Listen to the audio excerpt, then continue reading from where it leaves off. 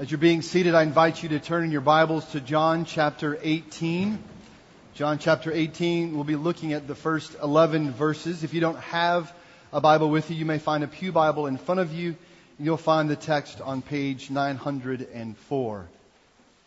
As I mentioned this past Sunday, John 13 begins the upper room discourse between Jesus and His disciples.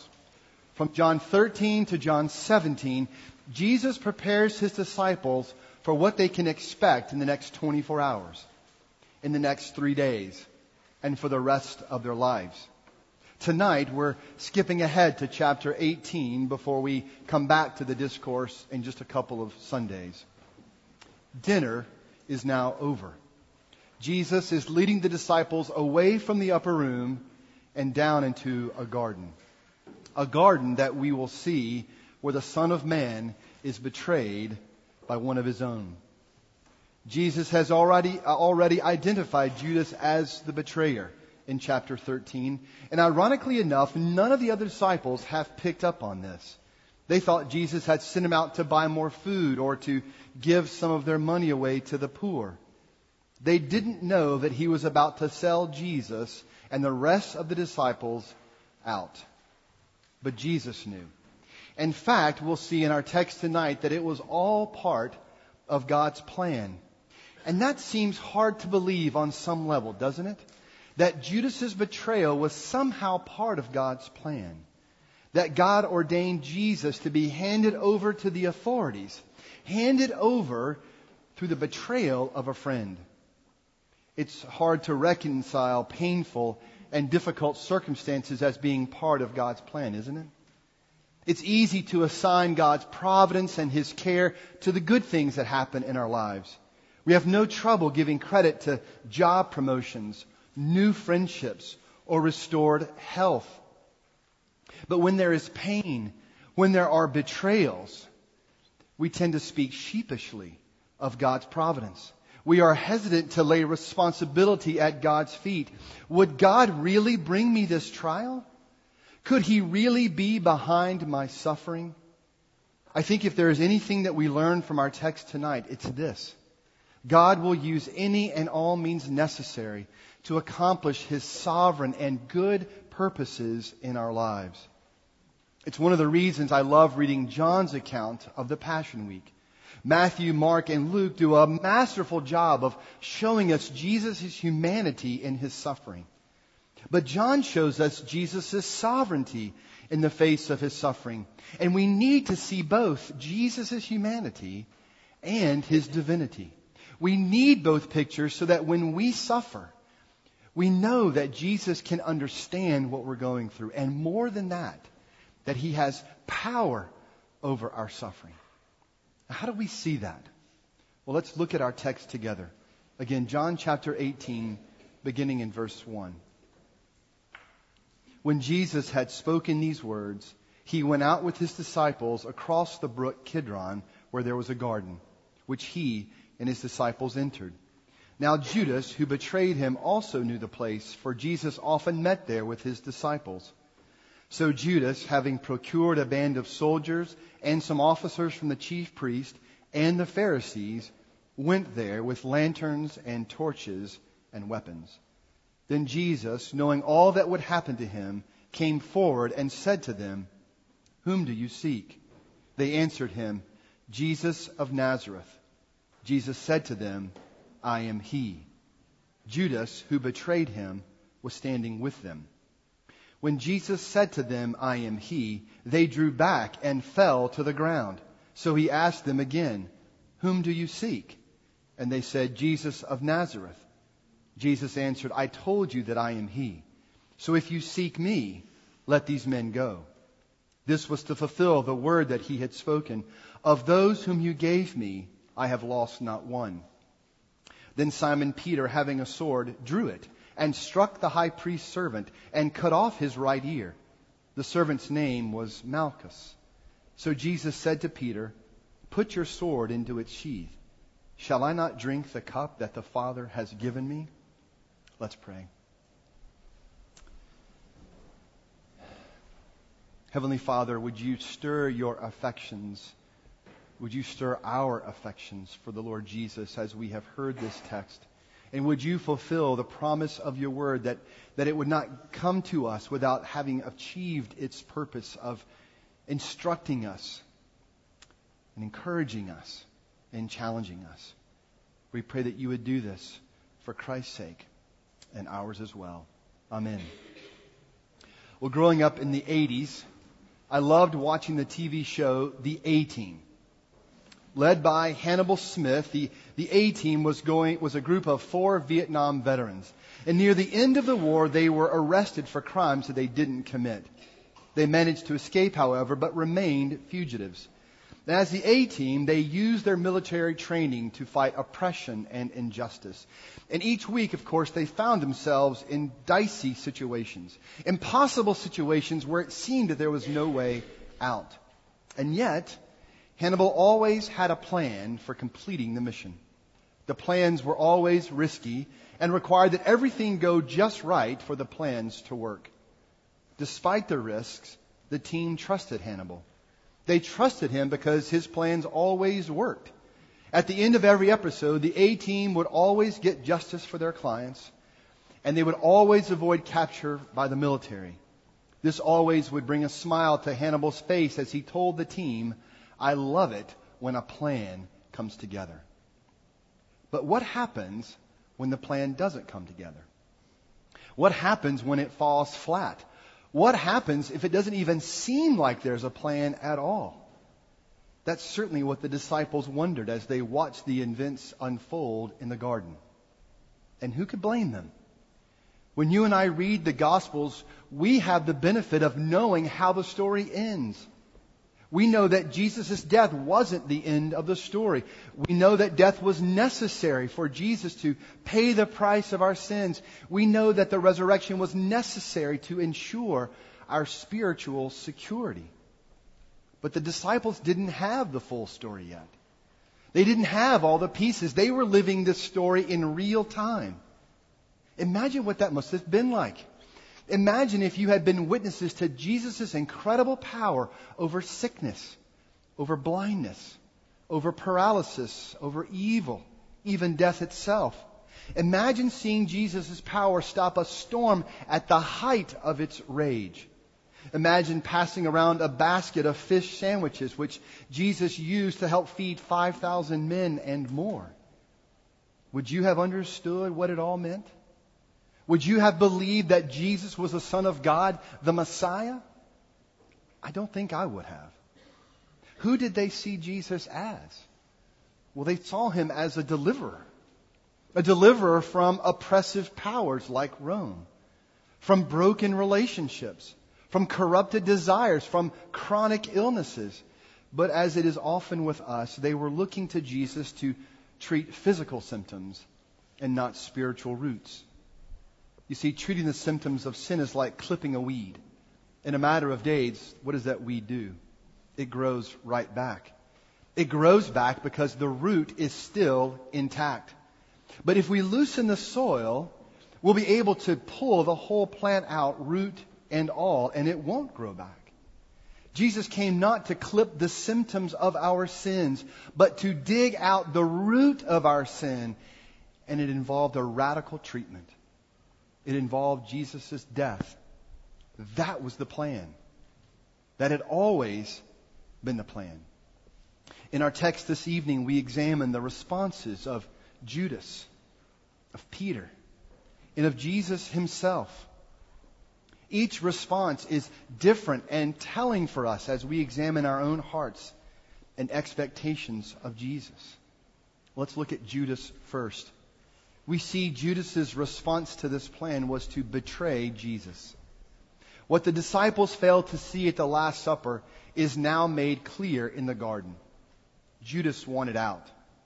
He no longer wanted anything to do with Jesus or his plans. And though it may have seemed like a rash decision, it wasn't. It had been building over a period of time. I think for Judas, it boiled down to this. Judas no longer saw Jesus as a bargain. It became too costly for Jesus to be followed. The spiritual economics stopped working in his favor. You see, up until that point, Judas was willing to pay the cost of following Jesus.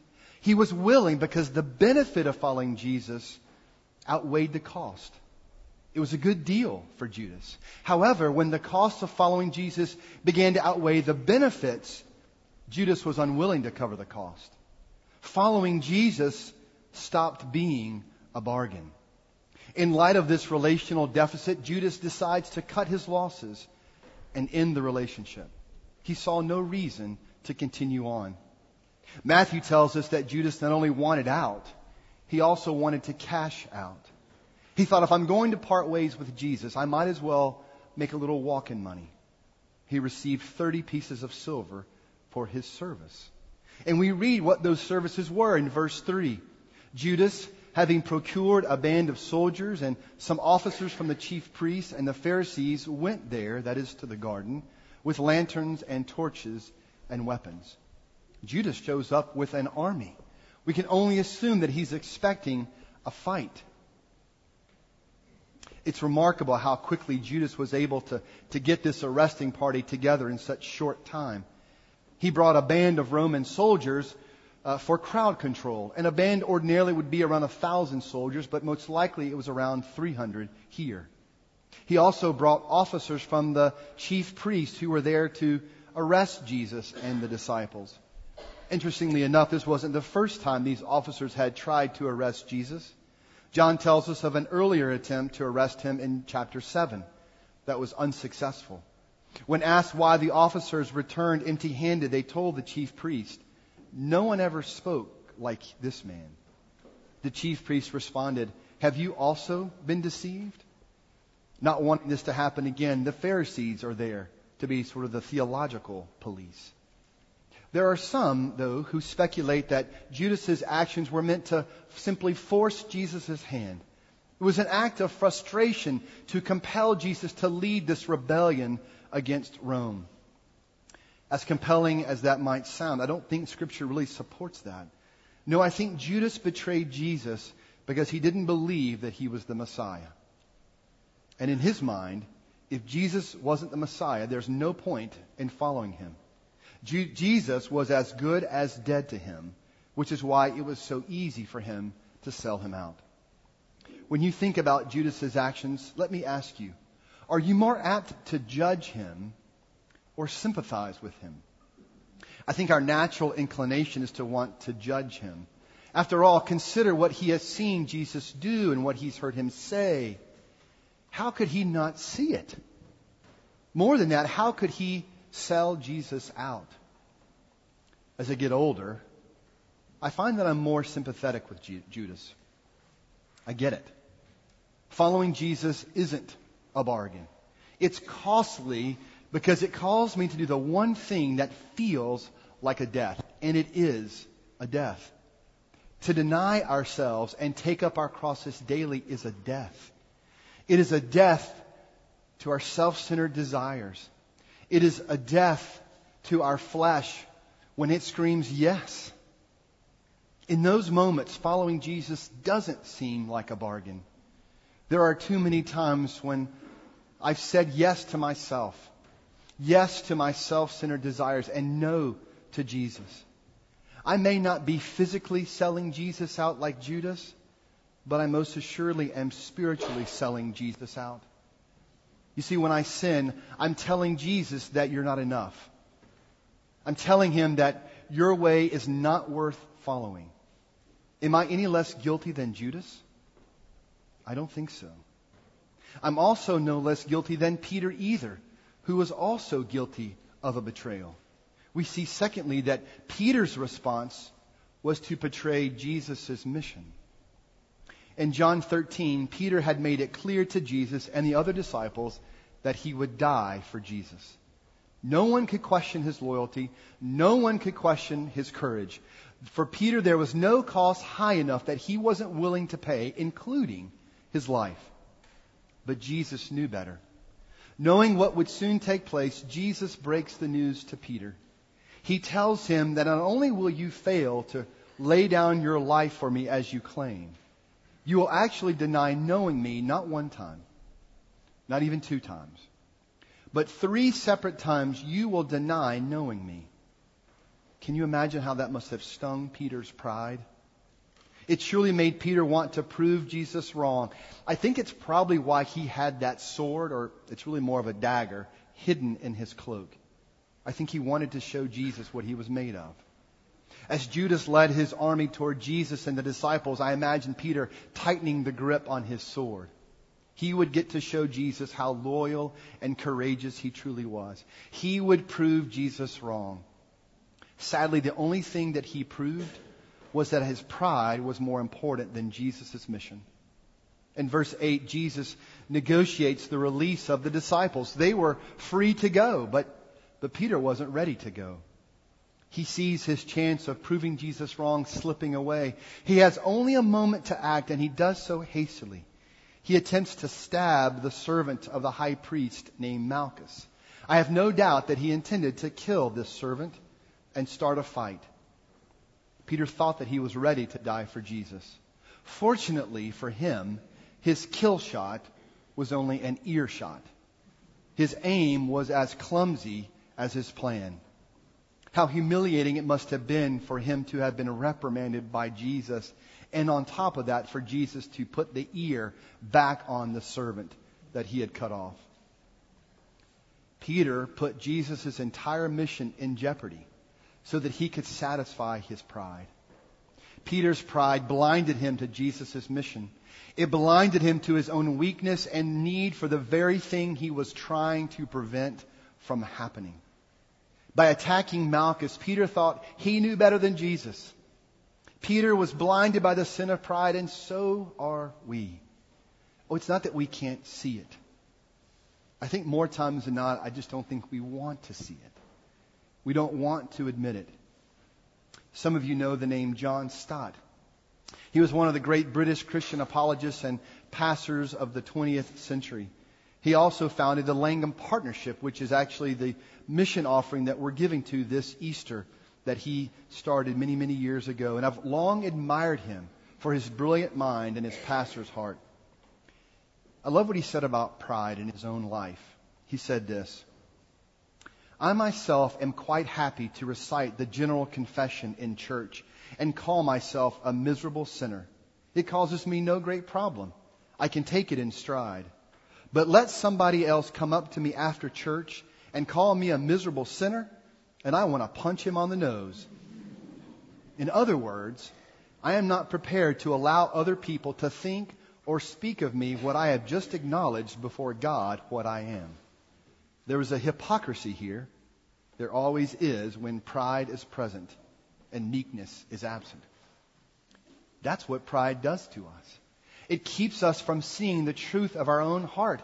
It causes us to cut off the ear of those who would confront us lovingly about our sin. It keeps us from trusting in Christ's righteous work rather than trusting in our own righteous work. Jesus has come to kill our pride. And He must be the one to do it. You see, you and I aren't strong enough to do it, and nor are we brave enough to do it. And yet the only way for Him to kill our pride was to be killed by our pride. That was the plan. That was the mission. Thirdly, Jesus' response was to embrace His mission. And yet He not only embraced His mission, He was in control of His mission. His lordship over all that was happening in the garden is captured beautifully in our text. Look at it. In verse 1, Jesus picked the place which was outside of the city to prevent a riot. In verse 2, Jesus picked a place that Judas would have known about, so it would be easy to find him.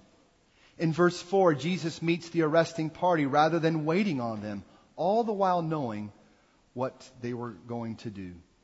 He also asks them who they're looking for. When they say they're looking for Jesus of Nazareth, He responds, "I am He," in verse 5. And did you notice what happened when He said that? The men drew back and fell to the ground. Why did they do that? Well, when Jesus said, "I am He," He wasn't just saying, "I am Jesus of Nazareth." He was saying, "I am the I am. I am Yahweh." And when he said that, they got a little shot of divine glory across the port bow, and it knocked them off their feet. In verse 8, he negotiates the release of the disciples. And in verse 11, he rebukes Peter for his actions and expresses his willingness to drink the cup the Father has given him. All of these details point us to the fact that Jesus fully embraced and was in control of his mission. That mission, he says in verse 11, will require him to drink the cup that the Father has given him. What's the cup Jesus is referring to? Well, as a figure of speech in the Old Testament, the cup referred to either a cup of blessing or a cup of judgment.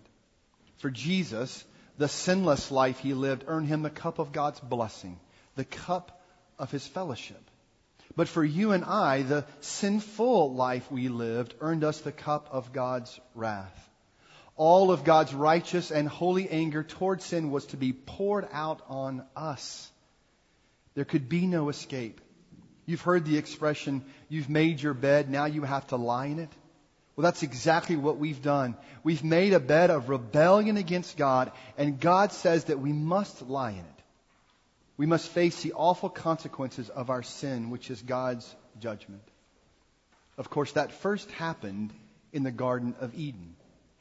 It's interesting to note that Jesus and his disciples are where? They're in a garden. Matthew and Mark identify the place as Gethsemane. Luke refers to it more generally as the Mount of Olives, but John simply refers to it as a garden. And I think he does that on purpose. He wants to take us back to the beginning, to the first garden, the Garden of Eden. He wants us to see that in Eden, Adam sinned, but in Gethsemane, Jesus did not. In Eden, Adam fell, but in Gethsemane, Jesus conquered. In Eden, Adam hid himself, but in Gethsemane, Jesus presented himself boldly. In Eden, the sword was drawn, but in Gethsemane, it was sheathed. God is fulfilling the promises he made to Adam and Eve in the garden. Her seed, who would crush the head of the serpent, though his head would be bruised, or his heel would be bruised, was Jesus. He was to serve as the substitute, the one to stand in our place. He would do what Adam and Eve and you and I could never do. He would drink the cup of God's wrath for us. He would be the one to absorb our death blow. Jesus' mission was to drain God's wrath so that we might be filled with God's blessing and fellowship. We are reminded of that fellowship every time we come to the Lord's table. Do you notice that we come not to an altar where sacrifices are made, but we come to a table where fellowship is received. We come to a table where faith is nourished and hearts are humbled. We come experiencing the already and not yet of that fellowship with God. As you consider the life you live and the life Christ gave this Holy Week, may you embrace with joy the high cost that Jesus paid to make you His own. May you know that the price He paid was a bargain to make you His own. He would do it again if He needed to. But praise God, He doesn't. Let's pray. Heavenly Father, we are so thankful for this sacrificial love that was given for us, undeserved, unmerited, yet freely given. Lord Jesus, thank you for fulfilling your mission and your plan and for remaining in control of it. Lord, give us the faith and the courage to trust you when we go through our trials, when we go through our suffering, knowing that you care and that you are powerful, more powerful than our sufferings. Father, would you give us faith as we are led to the table, that we might be encouraged and strengthened, not only by the elements, but by the presence of your Spirit. We pray in Christ's holy name.